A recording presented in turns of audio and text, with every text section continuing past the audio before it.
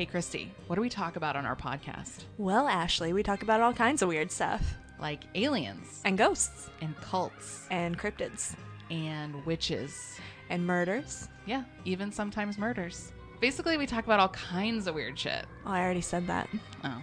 So yeah, if you like weird topics, feminist rants, and the occasional F-bomb, you should listen to us. We post new episodes every other Monday. Find us online at that'sweird.org. And subscribe to That's Weird on iTunes, Stitcher, or wherever you listen to podcasts.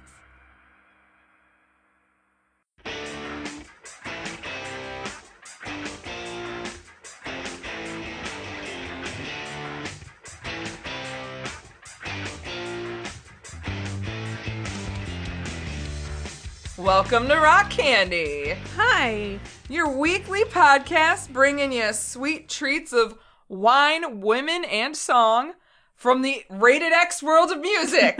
Is it? It's not really rated X. I bet it's not at all. That's Actually, misleading. It is incredibly misleading. It's very misleading. It is, though. And we are women enough to be your hosts. I'm Maggie. I'm Ashley. And tonight, we are talking Loretta Lynn. Yay. Yay! Country Month continues. Country Month still going strong. With pretty much the queen of country music. Yeah, I'm gonna be honest and say I don't know diddly shit about Loretta Lynn. I don't know a single thing. Listened to her music today. Really enjoy it. Yep. I like it. I mean, I knew Coal Miner's Daughter and I knew like one or two other ones. You knew Fist City because I knew Fist City. Because they played that for you. Also misleading song. Yeah. I suppose. Well, from a woman who's singing about Rated X. Yeah. And then a song about Fist City. You might think that she's a much different woman than who she is. Well, in truth, Loretta Lynn is very different than most country music artists, especially ones that started out in the 50s and 60s. Right. So she's got a story, and we're going to tell it. I'm excited for this story. Yeah. And this episode's brew pairing is Kentucky Lightning. Kentucky Lightning. You fucked it up. Kentucky Lightning. Now you really screwed it up. Good. Okay. Well, that was funner. At least I get to say cunt. From our favorite Two Roads Brewing. Because you can never go wrong with Two Roads. And it's called Kentucky Lightning because Two Roads is from Connecticut, but it is sour mash beer that is aged in Kentucky bourbon barrels. Oh. So, and I got that one because Loretta Lynn is from Kentucky. And Conway Twitty. And Conway Twitty, yes. I made that part up. Obsessed with Conway Twitty. Ladies and gentlemen. Conway Twitty. All night. You're welcome. That's all you guys are getting. Hello, darling. Oh. It's nice to see you. Twitty. Oh, man. But we're not talking about Conway Twitty. We're talking about... We'll talk about him a little bit. A little bit. But we're talking about Loretta Lynn. So don't get your fucking hopes up, Conway... Cuntway Twitty? Cuntway bros. Broway Twitter fans. I don't know. Close enough. Conbro Twitters. You're welcome, Internet. You're welcome. Anyway, let's talk about Loretta Lynn. Yes, please. Please and thank you. So Loretta Webb was born in 1932 to a very poor family in the hamlet of Butcher Hollow in the town of Van Lear in Kentucky. I know about that because she sings about it. Yeah, and she says Butcher Holler. That's how they say it. That's how you say hollow in rural Kentucky. You say holler. So it's Butcher Holler in the town of Van Lear in Kentucky. This was a very isolated and very rural part of the country. Most families in the area were poor, but Loretta's family was also large, she being the second eldest of 8 children. Loretta has this little song that you just mentioned. It's called Coal Miner's Daughter. You may have heard it. The song is all about Loretta's childhood in Butcher Hollow and how rough it was being a poor coal mining family. Normally, autobiographical songs are a bit exaggerated, but by all accounts, this one was actually pretty factual. When she sings about how they didn't have shoes to wear in the summertime, it's true, they didn't. Yeah, you would get them at Christmas. Yeah. That's it. And you'd have to sell some livestock in order to afford them. It's fine. So, wow, wait, when this was 30s? She was born in 32, so yeah, 30s, early 40s. So during the Depression, too. So That's crazy. Woof. Her father was a coal miner at night and a farmer during the day, spending most of the days plowing the fields while her mother took care of the Webb clan at home. But when did he sleep? Never. Oh, okay. You don't sleep in Butcher Hollow. Did he take amphetamines? Where would he get them from? I don't know. He made his own. You know what? Resourceful man. Moonshine. That's what he did. All right. Isn't that a depressant? I don't know, but if I took a shot of moonshine, I'd be fucking awake. That's fair. All right. And while Loretta and her family were never formally educated, they were quite religious. And her religious convictions were something Loretta would keep close to her throughout her entire life.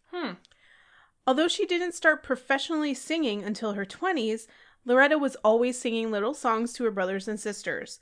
While doing chores, she would fill up the accompanying silence by singing hymns and traditional folk songs her mother taught her, and sometimes she would also sing at community events and at church.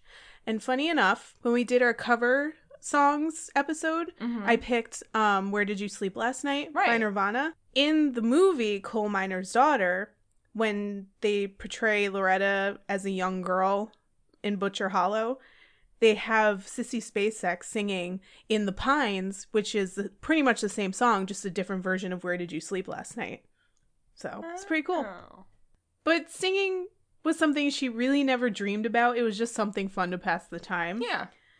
And Loretta's childhood was fairly short-lived, because at only 15 years old, Loretta would get married and start a family of her own. Woof. Yeah. That's too young. Mm-hmm. Nope. Mm-hmm. No. Enter Oliver Vanetta Lynn Jr. This man is quite polarizing for me. Actually, he's not even polarizing. I'm just going to come out and say I don't fucking like him. All right. Period. So he's not polarizing. You just don't like him. I just don't like him. That's different than polarizing. But, like, a lot of people really do like him. Oh, okay. Which is weird to me, but I guess. So what you would say is unpopular opinion. I don't fucking like him. Yeah. That's fair. To me, he has very few redeemable qualities, but we'll get into that in a little bit. But Oliver Lynn, nicknamed Mooney, and also Doolittle, and also Do, was also born and raised in Butcher Hollow to a coal mining family. Also being uneducated, he had few options growing up, basically to get into coal mining or to join the army. Or, as a friend says in the Coal Miner's Daughter movie, your options are, quote, coal mine, moonshine, or move it on down the line. I would pick moonshine. Well, so did he. Oh. Eventually. There you go. But first, he joined the army and served in World War II. So he moved on down the line. He moved on down the line. All right. And then he came back, and upon his return, he found that the idea of a life in coal mining wasn't what he wanted, so instead he moved on to moonshine. So, like, 2 out of 3 ain't bad. I suppose. I mean, I would take the moonshine. Yeah, I would totally go moonshine. I wouldn't mind learning how to make moonshine. Alternate timeline. We just make the moonshine. Yeah, pretty much. All right with that. But one fateful day, when Loretta was 15 and Dew was 21, whoa, they met at a pie social and fell for each other. A what? Like, do they just eat pie? It's a pie. Is that exactly what I think it is? Like, you auction off pies and then you eat them. All right, I'm here for it. Yeah. Let's go to a pie social. We could have one. I want one. So much pie. I fucking love pie. Yeah. Well, according to the movie, Dew bought her pie in the auction. Oh, I bet he did. And then he tried it and it was disgusting. He was like, what do you put in apple pie? And she's like, or he was like, no, do you put salt in apple pie? And she's like, no, you don't put salt in apple pie. It's just apples and sugar and cinnamon and whatever. And he was like, yeah, you mixed up the salt and the sugar. Oh, no. And supposedly that's how they started talking to each other. That's funny. So they were married only 1 month later. And only a year after that, they had moved to Custer, Washington, so Dew could search for better employment opportunities. Okay. I guess that's upgrade? Do they not do high school? They didn't do high school, yeah, did they were not educated. This was a community where coal mining was it. If you were a guy, you were in the coal mines. Yeah. From a very young age.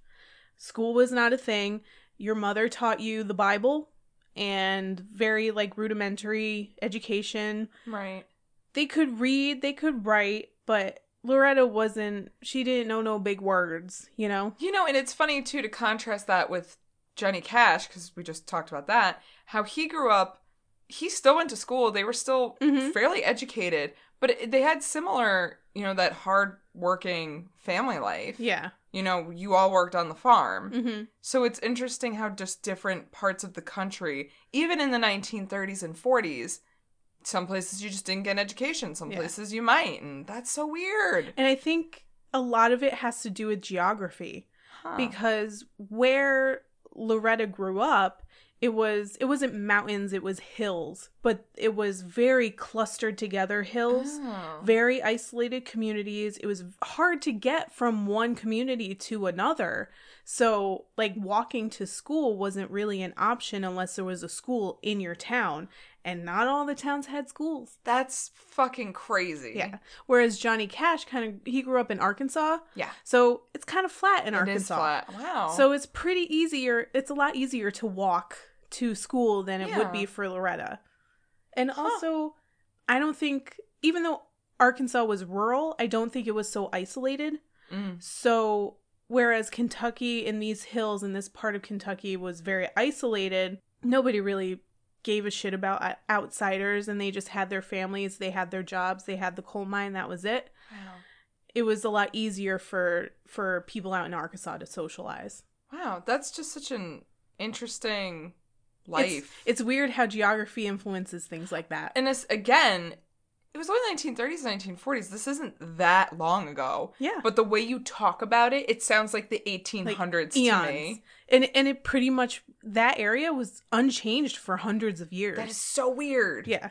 That's crazy. And even still, if you go to some parts of Kentucky or West Virginia or the hills of Virginia and stuff, you can find these small rural communities that really haven't changed a whole lot. Wow. And probably don't even have the internet. What? Yeah. That's not true. It is true. We drove through some of them. Guaranteed. Huh. Well, I think we kind of avoided those parts. We tried to. to. But anyway. But Washington was much different than the hill towns of Kentucky. It wasn't very country. There weren't any country radio stations or honky-tonks to spend an evening at. Oh, no. And they didn't have any friends or family out there, so they were a bit lonely. Oh. And what do you do when you're all alone with nothing to do? Bone? Yep. Bone all the time. You bone a lot. Bone all day, all night. All day, all night. All right. Loretta was already 7 months pregnant with her first kid when they moved to Washington, but by the time Loretta was 19, she already popped out 3 kids, and by 1964, she and Dew would have 6 kids altogether. That's too many kids. Yeah, and that was before she even had any sort of name for herself at all. Oh She already my had God. 6 kids. That song, One on the Way, or whatever. Yeah, that was her. That's why she... That's her. That's why she took that song. That's why she God. recorded it, because she could relate to it so well. Also, like many things do, made me decide, yeah, no, that was a good choice to not have kids. Yep. That sounds terrible. I get it. For a lot of moms, it's worth it. Guys, I'm broken. I don't have whatever that switch is that makes you, like, want to have kids. The maternity switch? I don't have the maternity switch. Me either. And I'm sorry. I have the adorable puppy and kitty switch. Yeah. But... Or I'll play with your kids and I'll probably fuck shit up with them. And they'll really have a good time, but then I'm gonna give them back to you and you're gonna be really mad at me because I fucked up your house. The only the only kid switch I have is they're like 10 or 11, and I'm okay with 10 or 11-year-olds. Anything else? When they hit that real misery stage, you look at them and you're like, yeah, I feel you. When they're like on the brink of cresting that hill to teenage angst, yep, that's my sweet spot. I'm you're okay like, with that. You're like, here's a Nirvana shirt and a mixtape. You're gonna be fine. You'll be fine. It's okay. It's fine. You're gonna need this for the next 6 years, but you'll be fine. If you have questions, please ask. If you're feeling down, please talk to someone. Otherwise, go have fun. Yeah. Masturbate all you want. Oh, yeah. It's fine. You're gonna want to masturbate a lot. And it's fine. And it's fine. Don't be ashamed. It's fine. Sex is fine. Yes. But fucking wear condoms. God damn it. Yes. As you can imagine, life as a teenage mother isn't exactly easy. Nope. Mm. At least she's young and spry. Yeah. She's got that going for her. She's got the youth going for her. Yes, she does. Dude didn't help make things any better. By this time, he already had an alcohol problem, and that would plague him for the rest of his life. Moonshine. His name is Mooney, after all. Oh. After the moonshine. Huh. One of his many names. He's got a lot of names. Yes, it's like 4 names. It's ridiculous. He spent many nights out at bars drinking and philandering, then drunkenly sauntering home to Loretta, who is expected to bend to her sloppy husband's every drunken whim. Holy shit, she wrote a lot of songs about this. Pretty much. I think all of her songs are her fucking life. All of the ones that she wrote herself, most of the inspiration for them was due. Because then she has that song like "Don't Come Home Drunk" and you can sleep in this bed because you can't. Yeah, that was like for due. That's awesome. Yeah. There were constant fights that turned physical, and she even said herself that he was abusive and a womanizer. I'm not surprised. If you're surprised, I mean. He's a dick, period. I'm sorry, he's a dick. Doesn't sound like a great guy. I'm not really sure why people like him yet. Oh, just wait. Oh, God. He even abandoned Loretta once while she was pregnant, then again while she was giving birth to one of their sons. For the most part, at this point, she kind of just took it. What else was she supposed to do? This is 1950s rural America where the husband still owned his wife and she had no rights. Ugh. So he just treated her like fucking garbage. She just had to fucking take it. Yeah. That's bullshit. And Coal Miner's Daughter, and I think her first biography, which is called Coal Miner's Daughter, I don't think she really touched on how much he abused her, but he was a wife beater, period. Right. Like, they had multiple physical fights a week with kids. Right. With kids in a very small house. And this was arguably the time where you didn't call the cops. You just kind of took it and... Yeah. As the English would say, they had a bit of a domestic. Which I fucking... Sure. It's a terrible topic, but I love the way they say it. Yeah, leave it to the Brits. A bit of a domestic. To find a really polite, dainty way of saying something absolutely terrible. But eventually, Loretta did start to fight back. Good. She would say that Duke, quote, never hit me one time that I didn't hit him back twice. Good. Still not a justification for his abuse. No. But at least she was fighting back. Yes. And giving him exactly what he gave to her. She even knocked his teeth out once after he got home from an evening of hard drinking. Apparently he told her he was going to take her out one Saturday night. Well, he had already spent the evening drinking, and an argument started when he got home, since Loretta knew they weren't going anywhere at this point. She had a baby in each arm, set one of them down, and started to walk away from an angry Dew. But he grabbed her by one of her pin curls, and she swung around with a kid in one arm and the other with a blazing fist and clocked him right in the mouth. She knocked 3 of his teeth out, but he just walked away.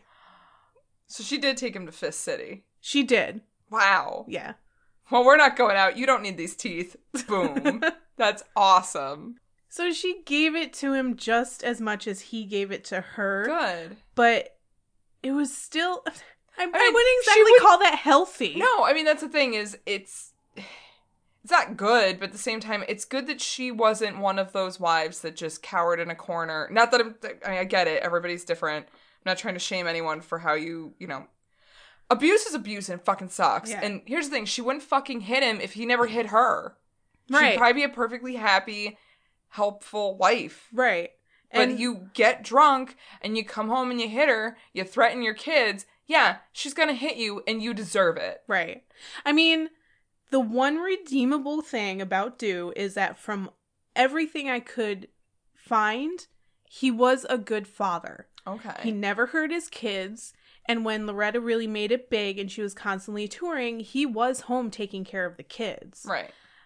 But that doesn't excuse the fact that he was a wife beater. Yeah. I mean... I don't think that negates it. It was like the one redeemable quality. Probably just stopped hitting her because she wasn't home to hit. Exactly. Yeah. So, and he still had a major alcohol problem and he was still cheating on her left and right and expected her never to cheat on him. Right. Well, that's still the thing. You know, if the woman sleeps around, well, she's a whore. But if the guy does it, well, that's just what men do. No, it's just boys will be boys. Boys will be boys. They'll hit their wives and cheat on them. Grab And the 'em by wife's the just pussy. supposed to sit around and be okay with it and take care of the kids. And if she talks back, well, she deserves a little smack in the face.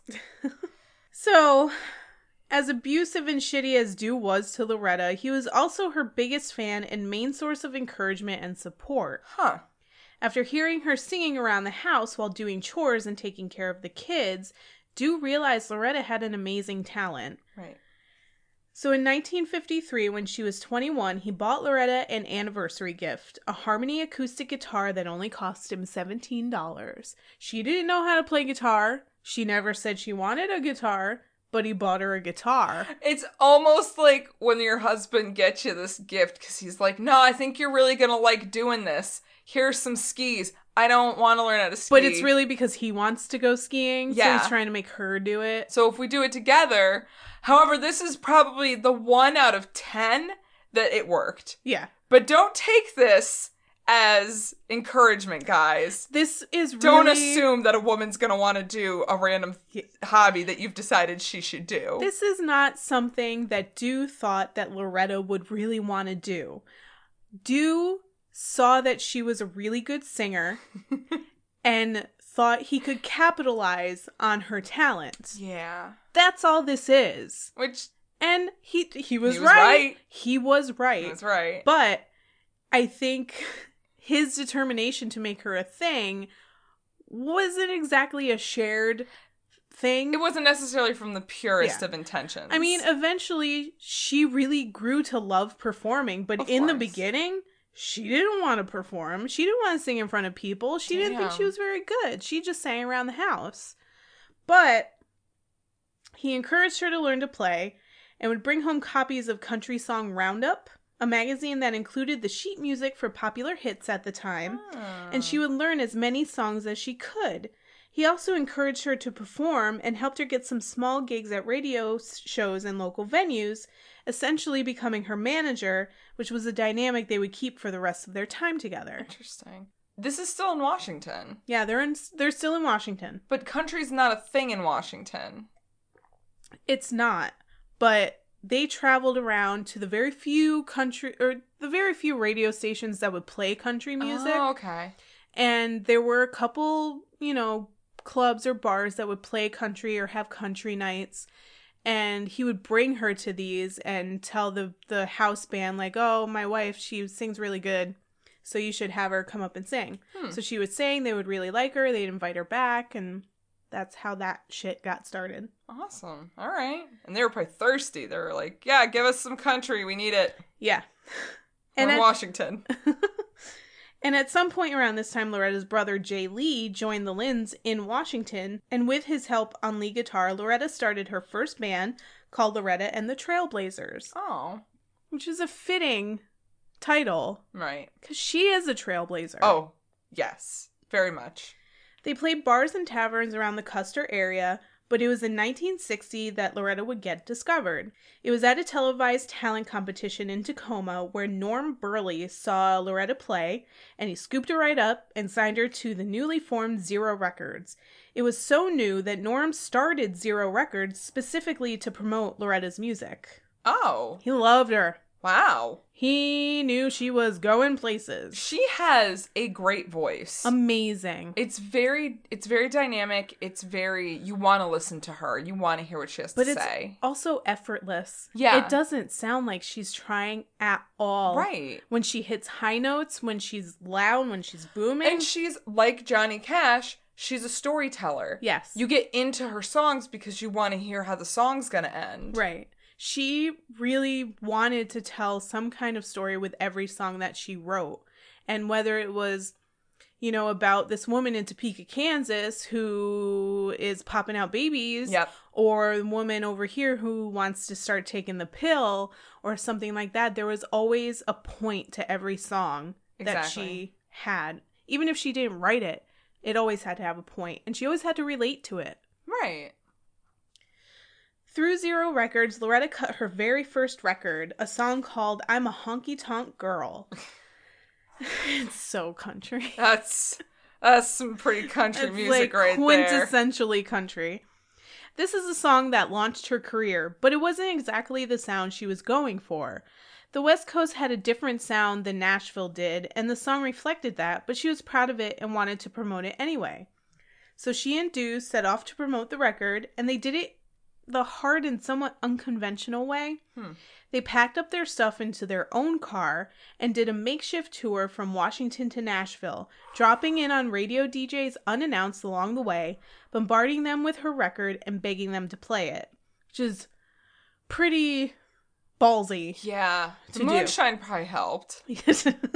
Yeah. That moonshine had to help. Yeah.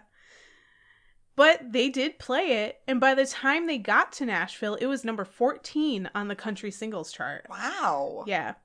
So now it was time to get serious about this music thing, and to do that, they had to move to Nashville, the bustling hub of country music. All right. After relocating, Loretta signed on to Decca Records and immediately started recording more songs. She ended up being a songwriting machine. She would pen many songs about cheating husbands, infidelity, seductive mistresses, and surprisingly feminist issues. But she insists that her songs were autobiographical, most of her inspiration coming from her husband, Dew. Yup, that's right. But another big inspiration to Loretta was her friendship with Patsy Cline. Aww. It started when Patsy was in the hospital recovering from a near-fatal car accident. She watched Loretta perform at the Nashville show Midnight Jamboree, where Loretta dedicated a cover of I Fall to Pieces to the singer. So Patsy got her husband to bring Loretta in to meet her, and the two instantly became good friends. They stayed close up until Patsy's untimely death in 1963 after her plane crashed in the Tennessee wilderness, killing everyone on board. Yeah. Patsy had a short and tumultuous life. Yeah. It was harsh. Don't ride a plane in the 50s if you're a musician. Seriously. Or the 90s. Yeah. Yeah. 50s and 90s were not good to musicians in planes. Ugh. Patsy was Loretta's pillar of strength during her early career. Patsy knew about Dew's abusive nature and sometimes even saw it firsthand. Oh, man. She encouraged Loretta to stand up for herself and speak her mind, and even to fight back. And Loretta gained a lot of confidence from Patsy, and from then on gave shit to Dew as much as he gave it to her. Good. But Patsy died young and unexpectedly, and Loretta took Patsy's death hard, but she would continue to honor her friend's legacy throughout her career, even naming one of her twin daughters after Patsy. Aww.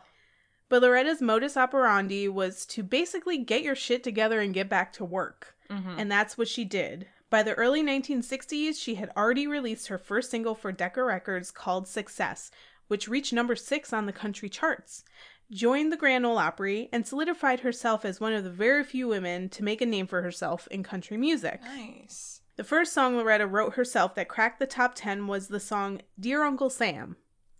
Released in 1966, it was one of the first songs, period, that dealt with the repercussions from the Vietnam War. Wow, really? Not something you would expect No. in 1966, and also from a country singer. Yeah, from a female country artist. Yeah, that's... By the end of the 60s, we had tons of those songs, but... Yeah. I didn't realize but they Loretta were Lynn like, was one of the first to really... Yeah, they were like folk songs or rock songs or something like that. Right. But Loretta was one of the first that actually wrote about it. Damn. And sang about it. The few women in the genre were mostly singing about romance or cheating husbands or the like. A woman talking about a hot-button political issue was unheard of. Go back into the kitchen!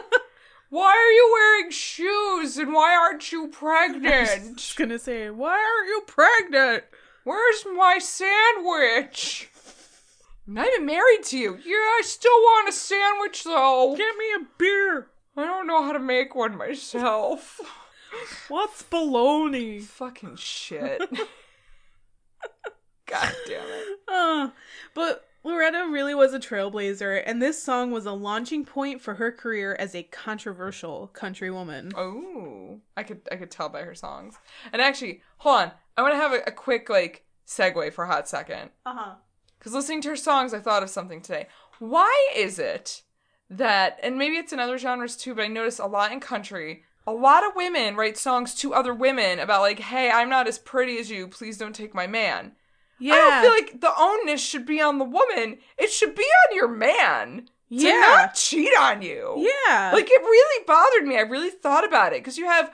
Loretta has a few songs about it. I mean, Dolly Parton has Jolene. Mm-hmm. There's so many women in country music who sing about, please don't take my man. You can have anybody you want. Why are you taking my man? No, your man shouldn't fucking... If your man is looking at her and not you... Fuck him. Fuck him. But, like, that, like, physically, like... Metaphorically, but like kick him fuck out. Him. Kick him Get to the fuck curb. out of here. Find a man who's not going to look at another woman like that, or like if he is, you can have a responsible adult conversation about it. Right. But he's not going to fucking cheat on you. Right. So no. I mean, it's lesson not, to be learned here. It's not like you have limited choices here. Yeah. You have plenty of choices. Yeah. Your choice right now is to stay with a guy who's not good enough for you. Yeah. And that's the wrong choice. Also, you're worth it. Girl, you worth it. Hey, girl, you beautiful. So, Loretta's first #1 hit would come shortly after Dear Uncle Sam. On February 11th, 1967, the song Don't Come Home A-Drinkin' with Lovin' on Your Mind went to the top spot in the country music charts, solidifying Loretta as a heavy hitter in the country music scene. It would be the first of 16 #1 hits she would have throughout her career. Damn, good for you, girl. She very much is the queen of country music. Seriously. And she's sassy. Yeah.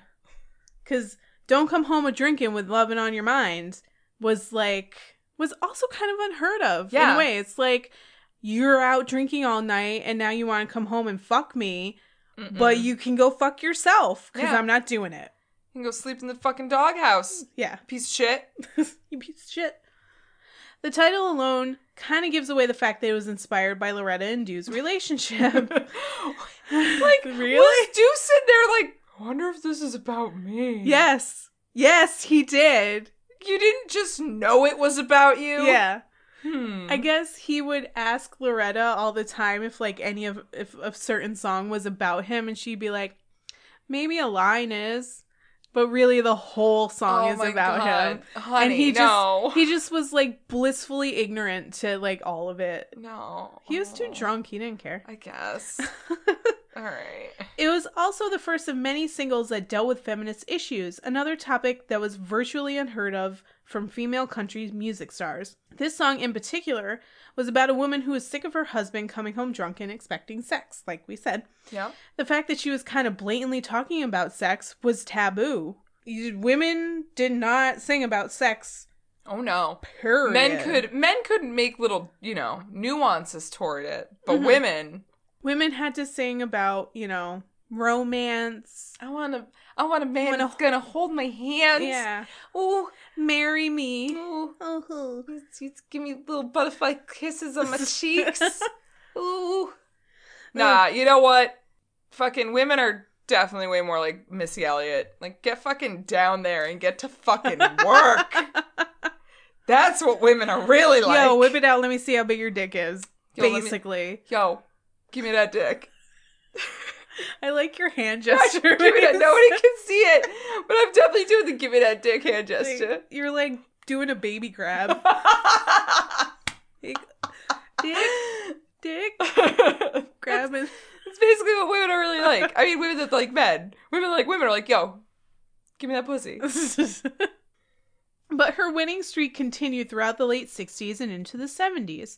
Her second album, Fist City, went to #1, and so did the title track. My favorite fucking Loretta Lynn song. It is a really good song. It's so good. It's just about this woman who is confronting a mistress. It's like, you're telling everybody around town you're fucking my dude, but you need to step off and shut your fucking face before I punch you. You're in Kentucky, but you're heading straight to Fist City if you don't fucking look out. If you don't want to go to Fist City. Seriously, though. Better detour around my town. Okay. Yes, ma'am. But Fist City went to #1, and so did the title track. And before that, her song You Ain't Woman Enough to Take My Man was an instant hit and still one of her most popular songs. But the song that everyone associates with Loretta Lynn has got to be Coal Miner's Daughter. which she released in 1970 to massive acclaim and popularity. I always figured that was one of her first songs, too. I didn't realize. Well, I mean, this was only about 10 years after she started. Right. Yeah, and I just always figured, like, that's kind of what she rolled out with. Yeah. But still, nice. Yeah. It went to number 1 on the Billboard country charts and became a crossover hit, reaching number 83 on the Hot 100 list. Ooh. As mentioned before, Coal Miner's Daughter details Loretta's childhood in Butcher Hollow, appealing to many country fans that grew up in similar situations. From then on, she was known as the Coal Miner's Daughter. Yeah. But Loretta was soon back to her old feminist tricks. Yeah. The early to mid-70s saw her release of a handful of controversial songs. One's on the Way in 1971, Rated X in 1972, and The Pill in 1975. I really appreciate what they considered Rated X back then, right? By the way. I was like, oh, she's wearing a short skirt. She's Rated X. I don't think she is, guys. But before we get into all these, it should be noted that around this time, Loretta started having some issues with her publishing company. Huh. When she first arrived back in Nashville in the mid to late 60s, she quickly signed a contract with the Wilburn Brothers Publishing Company. The Wilburn Brothers were a very popular country duo with their own television show that she appeared on pretty regularly. Well known for launching many country singers' careers, but when Loretta signed a contract with them, it gave all ownership over her songs to the brothers and allowed them to collect royalties from any new songs she wrote from then on. Oh, no. So her solution was to stop writing songs herself and record those that others have written. Okay. Surprisingly, One on the Way was actually written by Shel Silverstein of children's book fame. Where the Sidewalk Ends. You mean Nightmare Fodder on the back of that book for children? Yeah. Shel Silverstein. Yeah, he was a pretty scary looking dude. Yeah, no. He was again, like we talked about last episode, not great for kids physically. He was very much a baldy beard. No, yeah, I kind of want to almost do an episode on Shel Silverstein now because we really could, because I didn't realize how prolific he is in the country music scene. No clue. Look at that. So, One's on the Way details the life of a defeated and overtired wife and mother stuck at home, taking care of needy and crazy children while her husband has the time of his life, drinking at bars with his army buddies. Yeah. Completely cutting down the idea of domestic bliss that all women were supposed to aspire for, One's on the Way didn't really sit well with people. Women were supposed to be homemakers and love it, and the fact that a female country singer was saying, hey, this doesn't go so great sometimes. Guys, like, I know you think it's gonna be like this, but it's not. Yeah, that shit's stuck in people's craw real hard. The truth? Yeah. But... you know, there's just supposed to be pretty singing ladies up on stage. They don't have opinions and ideas. And I'm still waiting on that sandwich. I still don't know how to make one. Some guy just walks up on stage and starts yelling at her. Where's my sandwich? I want a bologna sandwich. I still don't really exactly know what bologna is. I just like eating it. I can't find the mayonnaise. What? Where do you put it? Do you put it in the cabinet? Is it shelf stable? I don't know. Where do we keep the forks? I can't function. Come home. Where's my wife? Oh my god. I lost her. Oh my god. But anyway. Yes. But One's on the Way was a hit anyway, despite all the controversy. Yeah. It's a good fucking song. Rated X was a song about the stigma of being a divorced woman in the 1970s and how women are looked down upon or looked at as tarnished goods or less of a human being because their marriage didn't work out. Right. At a time when divorce still wasn't much of an option for women, a famous country musician singing about how it's okay to be divorced didn't go over too well. But the song sold and it became yet another #1 hit for Loretta. And she was not divorced. She was not divorced. This was also, I think, not a song that she wrote. Oh, okay. Because in the 70s, that's when she was having trouble with the Wilburn brothers. Right. And she didn't really want to... well, she wanted to write songs, but she didn't want to release them because then they would make money off of it. So she just kind of kept them in her back pocket. Right. And then just saying what other people would write. Right. Okay. Later on in the, just a few years ago, I think, I want to say 2013, but I don't know. Or maybe sometime in the early 2000s, she took the company to court to get full ownership of all the rights to her music. Damn. Because I guess the contract was that the Wilburn brothers would get royalties and have ownership over the music up until something changes with like the contract or until something changes with the publishing company. Got it. Both of the brothers by then had died. Oh, come on. So that's technically a change in ownership and Yeah. a change in the company. So she took them to court saying, you know, these should be mine now. They should honor that. And I have a feeling she did not win. That's some bullshit. Which is, it's garbage. So after Rated X, The Pill was released. Oof. And if we thought the other two were controversial. Yeah.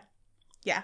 And also I should mention, Rated X is called Rated X because in the song, she explains that if you are a divorced woman or a widowed woman, then you are Rated X. Right. And that's why you are tarnished goods, that you're Rated X because of back that. then, you needed to be a nice, wholesome girl. Right. And if your marriage didn't work out, that's something you as the wife did. Yep, you fucked up. You couldn't satisfy your man or you did something wrong. So you're the problem and yeah. You're supposed to be a nice, sweet, wholesome wife.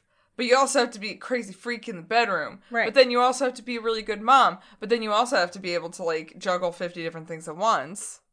Right. You're supposed to be a freak in the sheets, but also the wholesome wife and mother in the public. You know, I'd like to be a freak in the streets, but a lady in the sheets.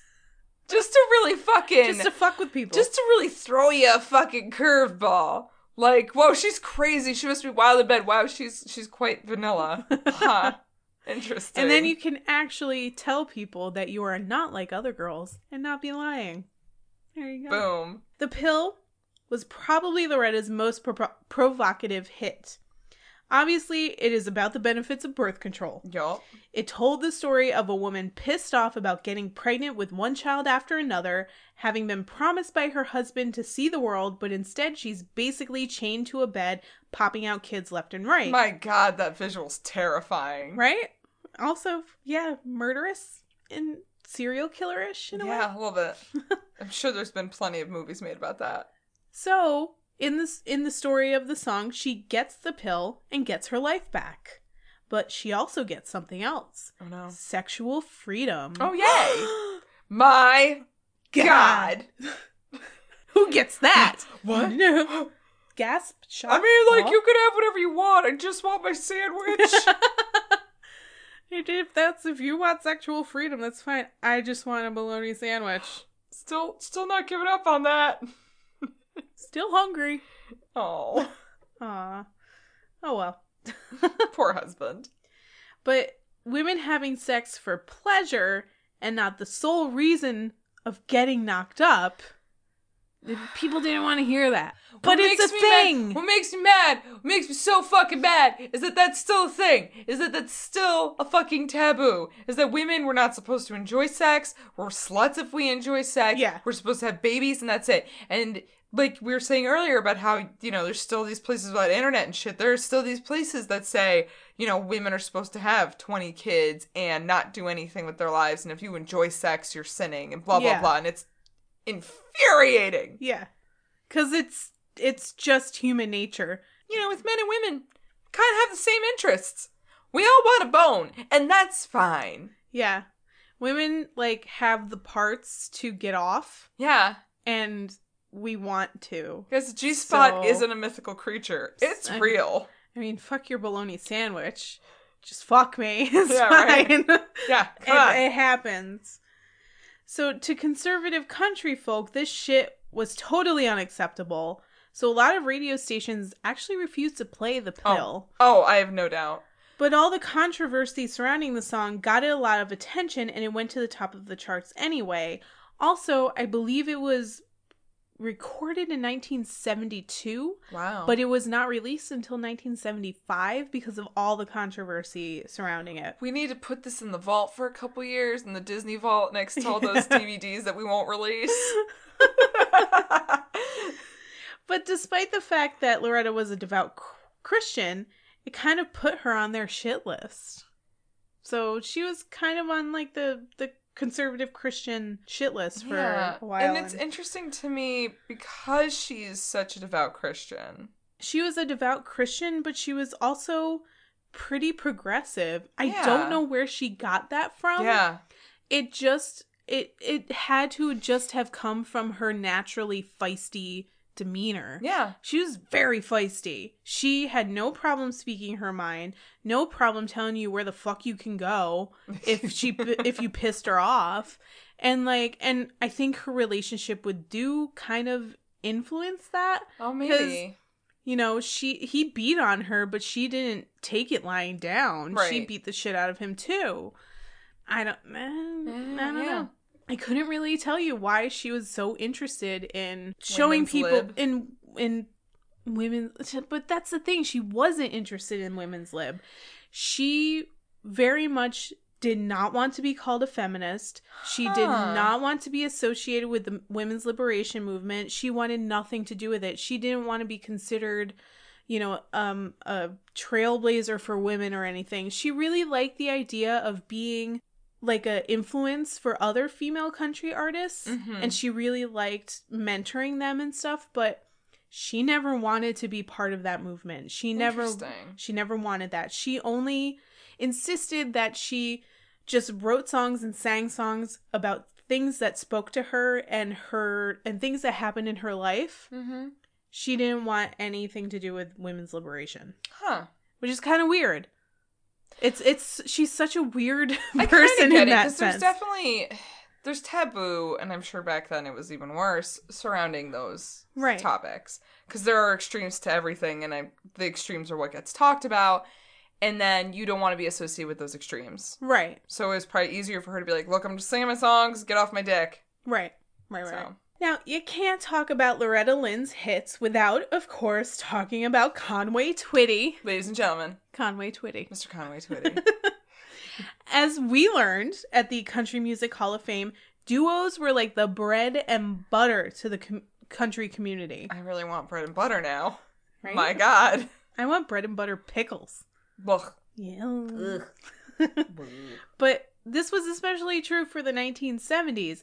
Dolly Parton and Porter Wagoner, Tammy Wynette and George Jones, the duets these pairs would sing were immensely popular. Yeah. None more so than the songs Loretta and Conway sang together. Aww. They had 5 consecutive #1 hits between 1971 and 1975, and for 4 consecutive years, they were named the Country Duo of the Year by the Country Music Association. Shit.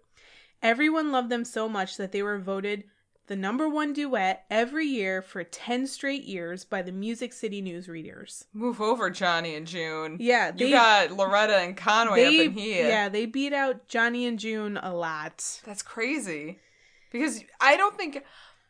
I'm not a huge country music fan, but I am going to say it. You hear about Johnny and June. I feel like I don't really know anything about Conway and Loretta. Well, honestly, I don't really know a whole lot about Tammy Wynette and George Jones. Yeah, that's true. Or Dolly and Porter. I know, at least I knew more about Dolly and Porter than I knew about the other two. Yeah, Dolly and Porter were really popular. Yeah. Especially because Dolly Parton was so fucking popular at that point. Yeah. Well, and that's why she wrote I Will Always Love You. Right. So that's why everybody knows that song. Right. So, yeah.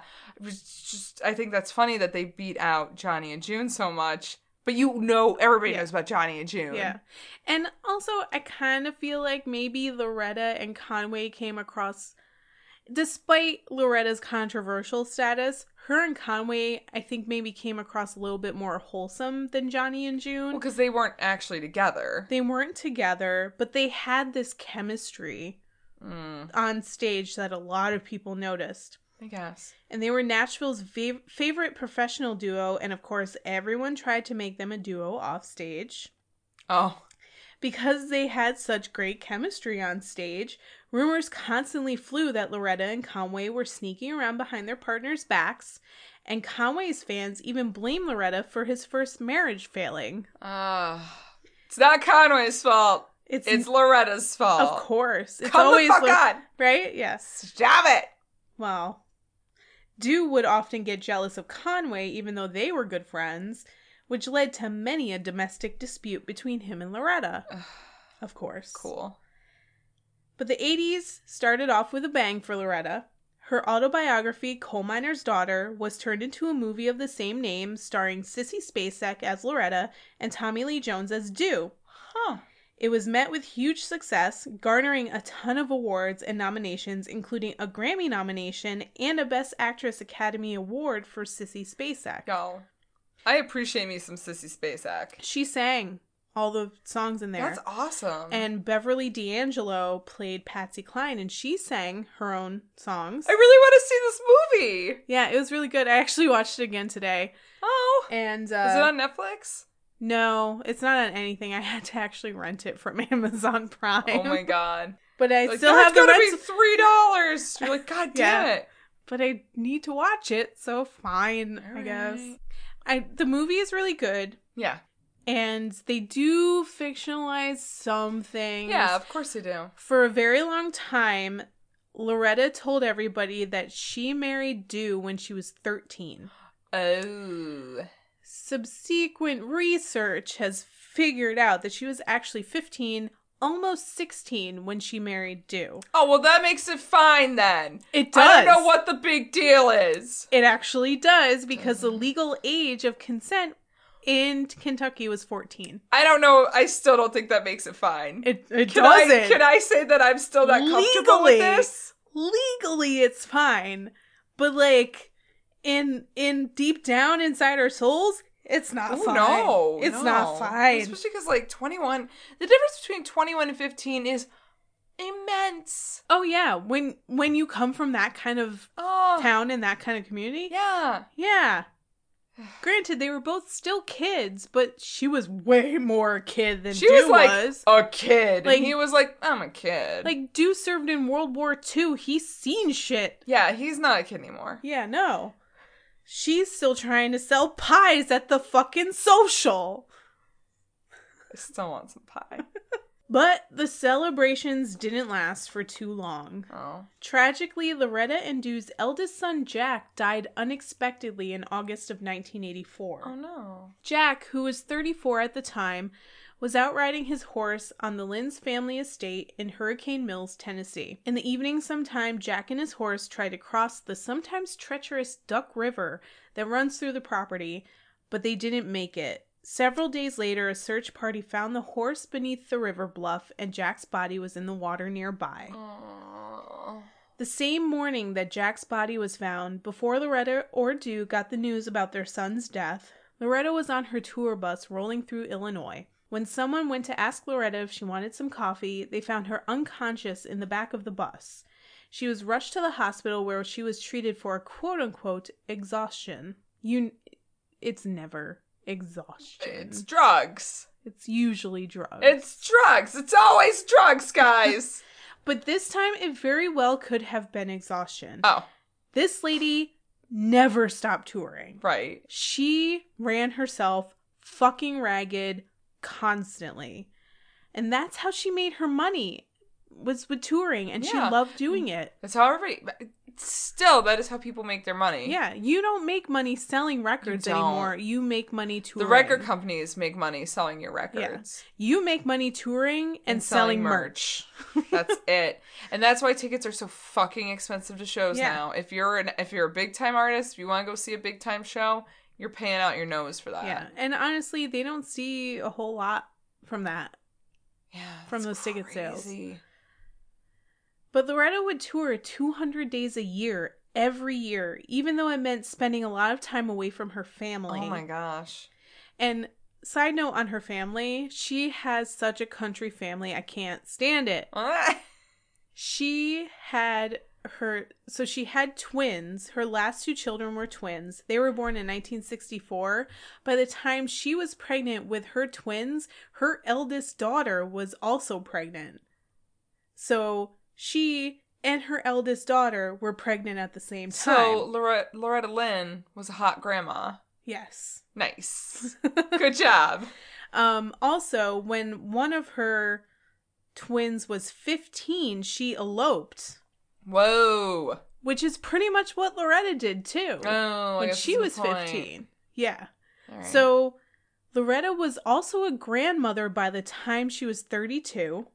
Great-grandmother by the time she was by the time she was like 50, I think. Stop. Yeah. Stop it. Yeah. She got a country family. Wow. Granted, I understand. My great-uncle was younger than my dad.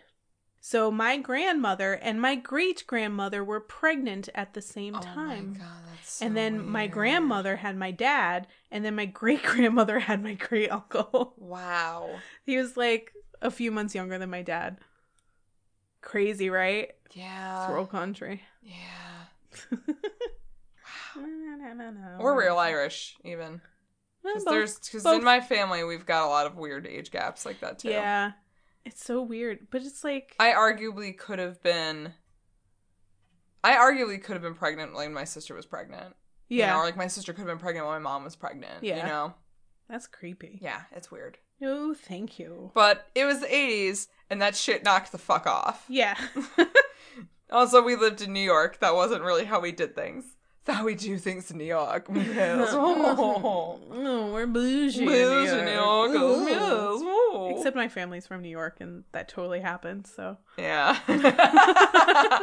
Well, whatever. Trying counts. I guess technically my family's from Massachusetts. Oh, gross. Yeah, I know. Things happen. It's fine. So she would end up spending a lot of time away from her family, and it also meant crazy schedules, hundreds of performances, and demanding fans at every turn.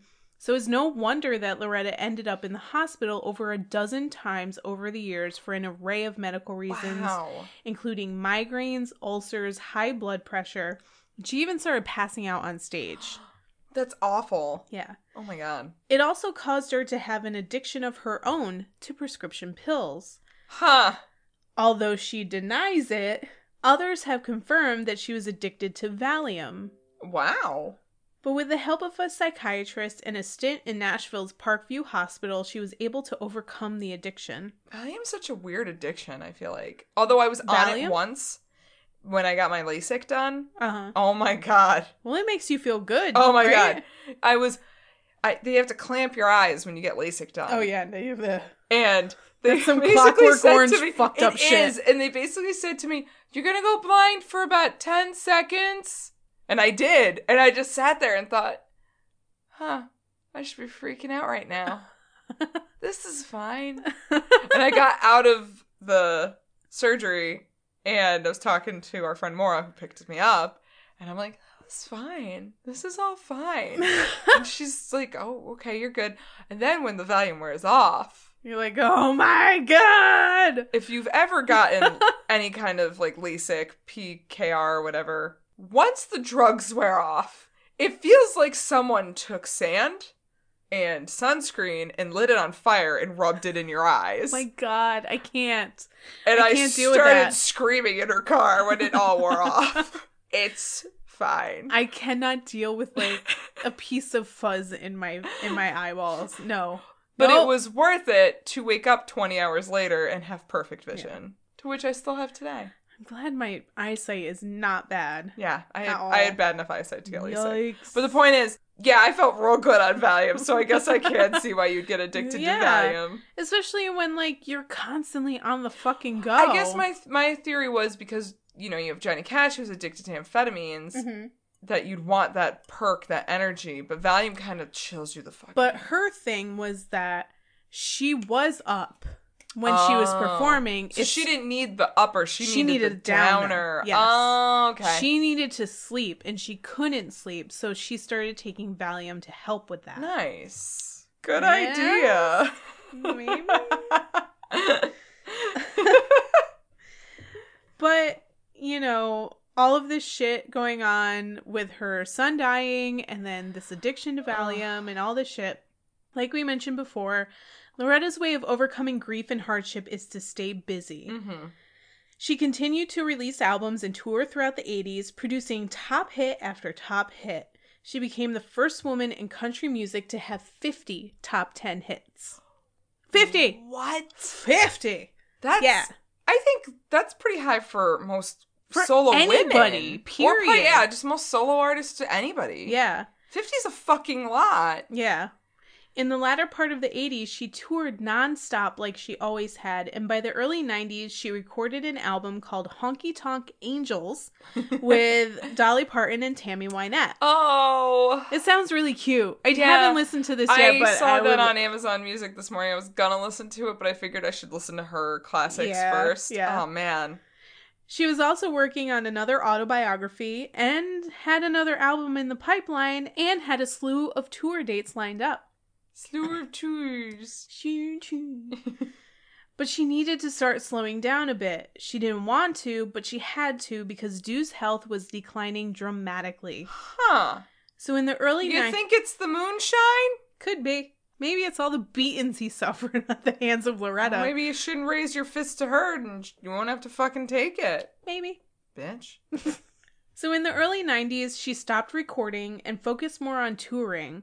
By this time, she had so many hit singles under her belt and her popularity never really waned, so she could afford to coast on her established catalog and didn't feel pressured to record anything new. So is it that I just don't know shit about country music? Because I'm so surprised to hear how active these country music singers were, how much they were putting out, how much they were touring, how many hits they had. Because I figure, like, by the time you hit the 80s, 90s, you've got, like, this synth, this new wave, you've got grunge, you've got rock, you've got hair metal. But the late 80s, early 90s was when the new age of country got really popular. I only know this because for a very brief period of my life, I was really into country music. Oh.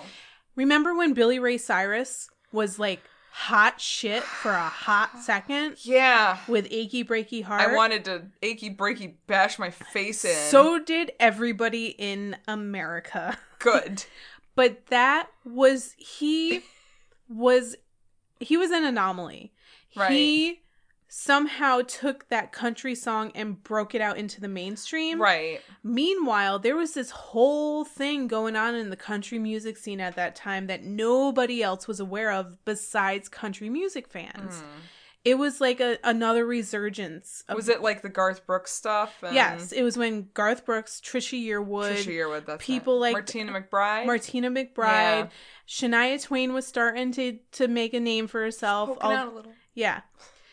This was when they all first started. Oh, that's a good point. So because there was this weird like mini resurgence of these new guys in the 80s and 90s, people were still paying attention to Loretta Lynn and Dolly Parton, and that's why they were still putting out all of these albums and touring so much, and people were still showing up for them because people never forgot them, but there was a renewed interest in them. Okay. All right, that makes sense. And that's why she could coast on just touring and, popping in here and there with some other famous country name. Yeah, if she shows up in like a Trisha Yearwood concert, people are like, oh shit, right. Trisha Yearwood and Loretta Lynn? Right. I gotta go to this. Oh, and Reba McEntire. How could we forget Reba McEntire? Reba McEntire. I'm sorry. I'm sorry. I fucking love Reba McEntire. Fancy. Don't let me down, Fancy. So, although her career was stable, as she was now a legend in the country world, her personal life was falling apart. In 1992, Du underwent quadruple bypass surgery. That's a lot of drupals. That's all the quads. That's all the it's drupals. All the quads. That's all the drupals. All the quads, all the drupals. My God. That's intense. They also found out he was diabetic, and eventually he would have both of his feet amputated. And then, after that, both legs up to his knees were taken as well. That's diabetes. That's not just the beatus. That's diabetes. That's you're dying beatus. I shouldn't laugh, but that was good. But yeah, it is. It's your dying beatus. Christ. Like, how late did they catch this? Did he not stop? He had no idea. No idea. Was it the moonshine? I think he was kind of just too drunk to even think about it. Or was just going so much, like, he was going as much as Loretta was. Like, so that's the shit I'm scared of with, like, my PCOS, is that I'm just gonna one day find out I have diabetes and they need to cut off all my digits. Just your feet. It's because of a big lack of circulation. And it's your feet that don't get the circulation because they're all the way at the end of your body. So they're not getting the blood that they need to... You suck, feet. Feet fucking suck. So while her husband was sick and slowly dying, Loretta suffered many other losses in the meantime. Oh. Her dear friend Conway Twitty would die unexpectedly at only 59 years old in June 1993. Oh. Only a month later, her older brother Melvin would pass away, and her younger brother Jay Lee would pass only a couple years later on July 31st, 1996. As if that wasn't enough, Dew would pass away only a few weeks later, succumbing to complications from diabetes and heart failure. He was only 5 days shy of his 70th birthday. Wow. Loretta said that after Dew died, she became numb. She lost all track of time, and it seems like she had a solid few years of grieving. You have to remember, Dew was more than just her husband. This was the man she was with for 48 years. Since she was 15 years old, the only man she was ever in a relationship with, the father of her 6 children, and grandfather and great-grandfather to a large population of Lynn's. He was her manager, her entire support system, and very much a father figure to her. Her own father passed away in 1959 at the age of 53, so he never got to see her be a success. Oh. But Dew, despite the fact that he was a total wife beater, was there supporting her until his dying day. Damn, like, that is... Nope, I'm polarized. Right? I'm with you. I want to hate him. But I'm really surprised that they stayed together. I was waiting for you to say that they got divorced. No. I was waiting for it. Never. I can't believe they stayed together. Yeah, and she was Cannot believe it. She never had any relationships after that, after him. Do you think she had, like, extramarital affairs? Like, I want to be like, girl, you could get it. What are you doing? But it doesn't seem like she was that kind of person. I know. That's the thing, is I could also see her... But I don't think she would give Dew the satisfaction of being, like, allowing him to have extramarital affairs, but then having one herself. Right? And, like, there's a part of me that's like, but girl, you could get it, and, like... Oh, yeah, she was beautiful. And like, you deserve better. I get it. Like, I don't get it, actually. You know what? I don't get it. I don't either. I mean, I understand he was supporting you and he was your manager, but you could have gone off and done your own thing. He right. was a drunk, and you were just... it was all you. Yeah. I mean, he pushed you. Yes, he did the initial push, but she could have just... You're having an existential crisis right now, aren't you? I need a minute. You're like me with our fucking David Lee Roth and Sammy Hagar episode, where I couldn't justify David Lee Roth. I just can't comprehend. You're better than that. You didn't have to stay with him. She didn't have to, but for some reason she did. And, like, it's admirable, but at the same time, I'm like, but you could have done better. But at the same time, he would beat the shit out of you all the time. Right? But I know you would beat him back, but is that really fun? Right, and is that really worth it? Right? You could be with somebody that doesn't do that at all. Stockholm Syndrome? I don't know. What? I think it's a combination of religious beliefs. Okay. And the way that she was brought up. Okay. And the culture that she was in. I guess. Like, you don't leave your man. Stand by your man. That wasn't her song, though. That was Tammy Wynette. That was Tammy Wynette. I know that. But they were good friends, so, you know. This works. It works. Wow. Yeah. Wow. What? Legit, for the past, like, over an hour, I've been waiting for you to be like, and then they get divorced. Yeah. But also, he was very much a father figure to her. So there was this weird, like, daddy-daughter dynamic that they had that she never really had with her own father. Yo, I'm like, can I say this? I am really glad I don't have daddy issues. Yeah. Like, out of anything that I'm glad I don't have, it's daddy issues. I'm glad that I don't have the maternal switch. Yep. And I don't have daddy issues. Yeah. I'm good to go. Yeah. But yeah, like, I'm sure that was a a big part of it too, because he was her father figure and she would do whatever he said. Wow. So if you're gonna be with your dad for the rest of his life, so you do what he says. I guess. I don't know. It's weird. That's weird. But this was one time Loretta didn't deal with her grief by immediately going back to work. In fact, she didn't do much for the next several years. She finally started to take it easy. She didn't release another album until 2000's Still Country. It didn't do nearly as well as her previous efforts, but it garnered critical acclaim nonetheless. 2 years later, she published her second autobiography called Still Woman Enough, in which she chronicled a lot of the domestic abuse she suffered at the hands of Dew, but also the abuse she hurled back at him. Interesting.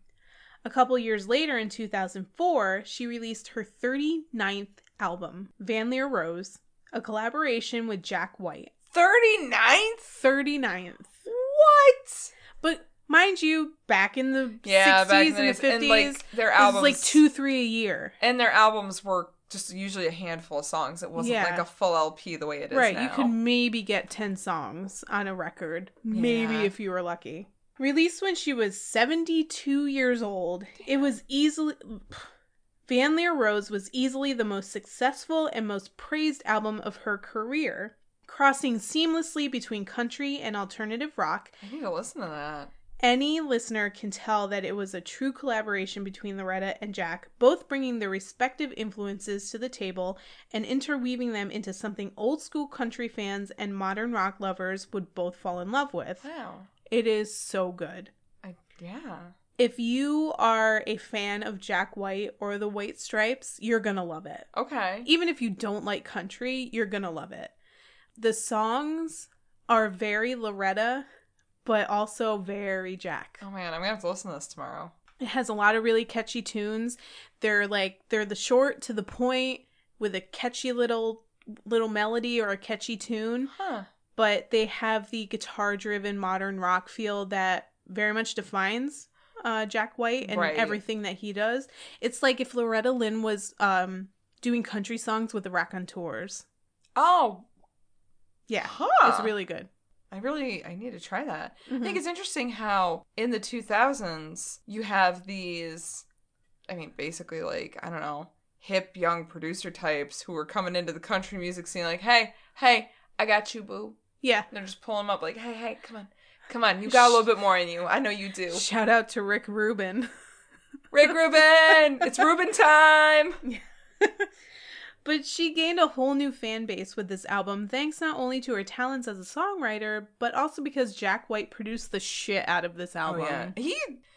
Just whatever you think about Jack White, like, he can produce the shit out of an album. Yeah, he's very talented. I think Jack White and Josh Homme are two of the best producers to be around right now for alternative rock. I agree, yeah. But this wasn't even the end of her career. She released another album called Full Circle in 2015 and will be releasing her newest album, Wouldn't It Be Great, at the end of this month. It would be great. It would be great.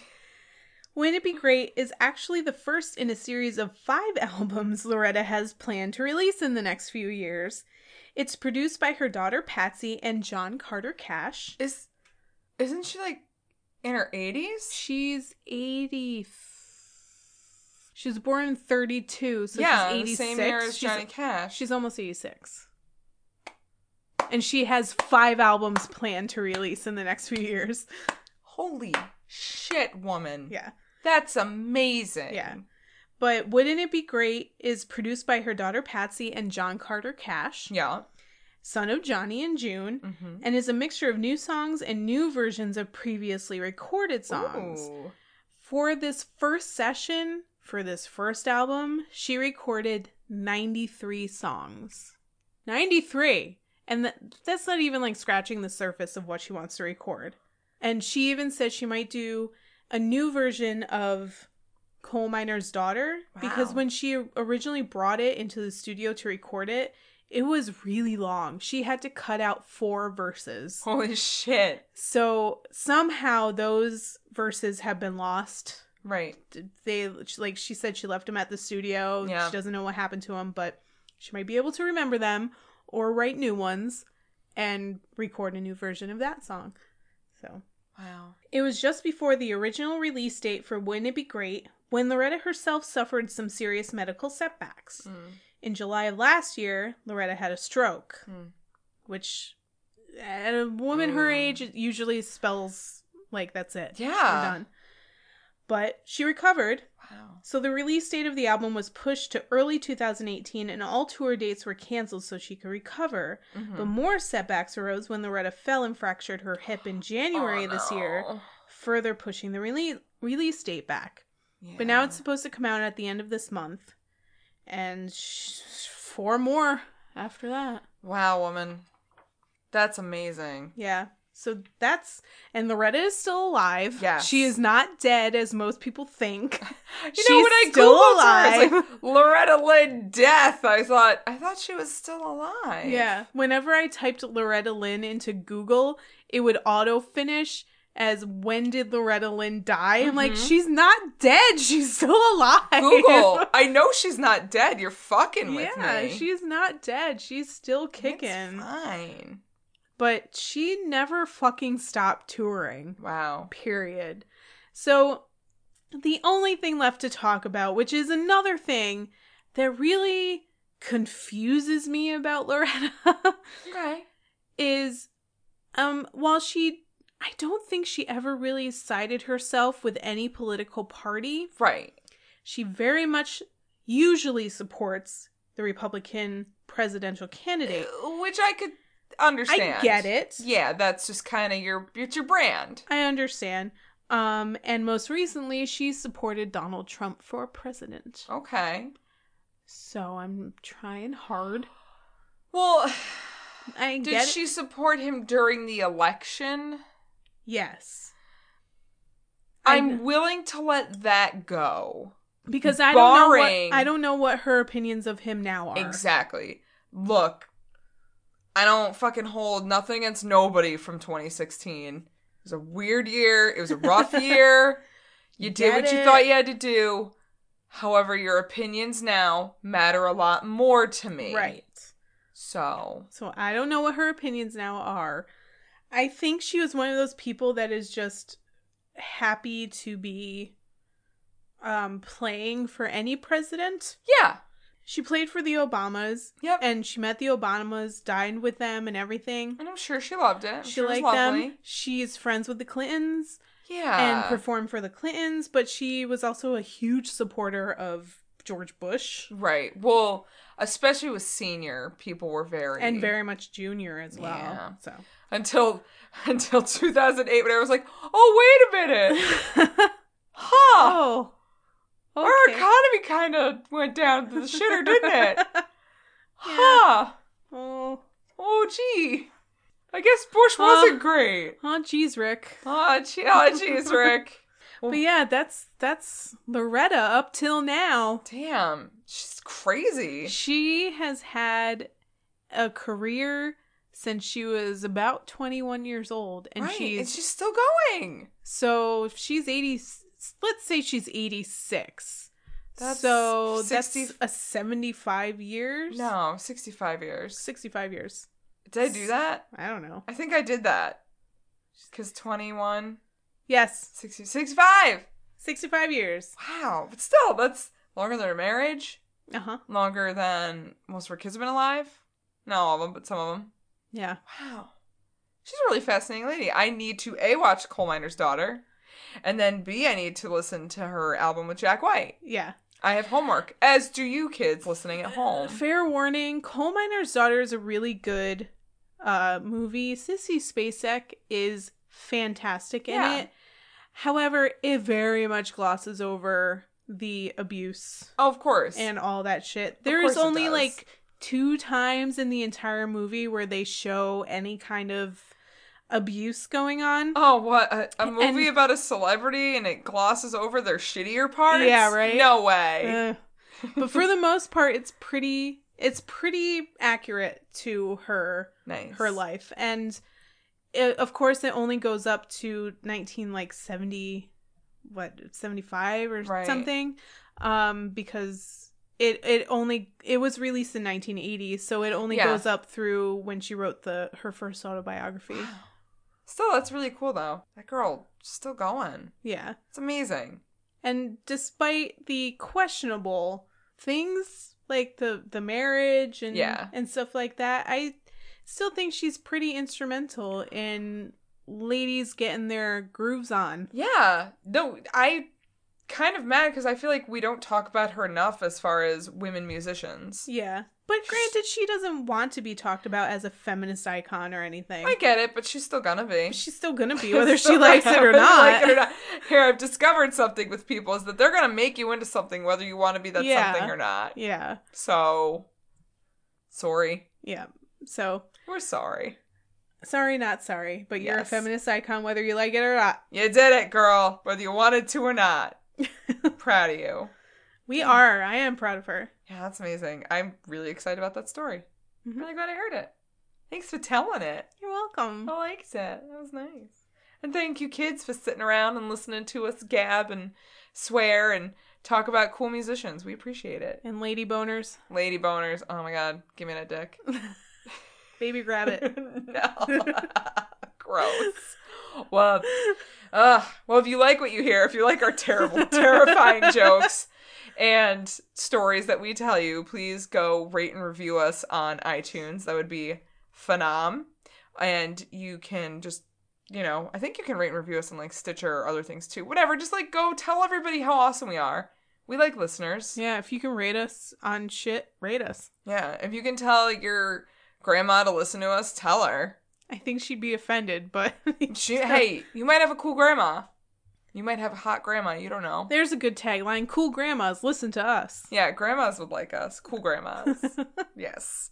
You can also follow us on the things on Instagram and Facebook at Rock Candy Podcast and Twitter at Rock Candy Pod. And our website is www.rockcandypodcast.com.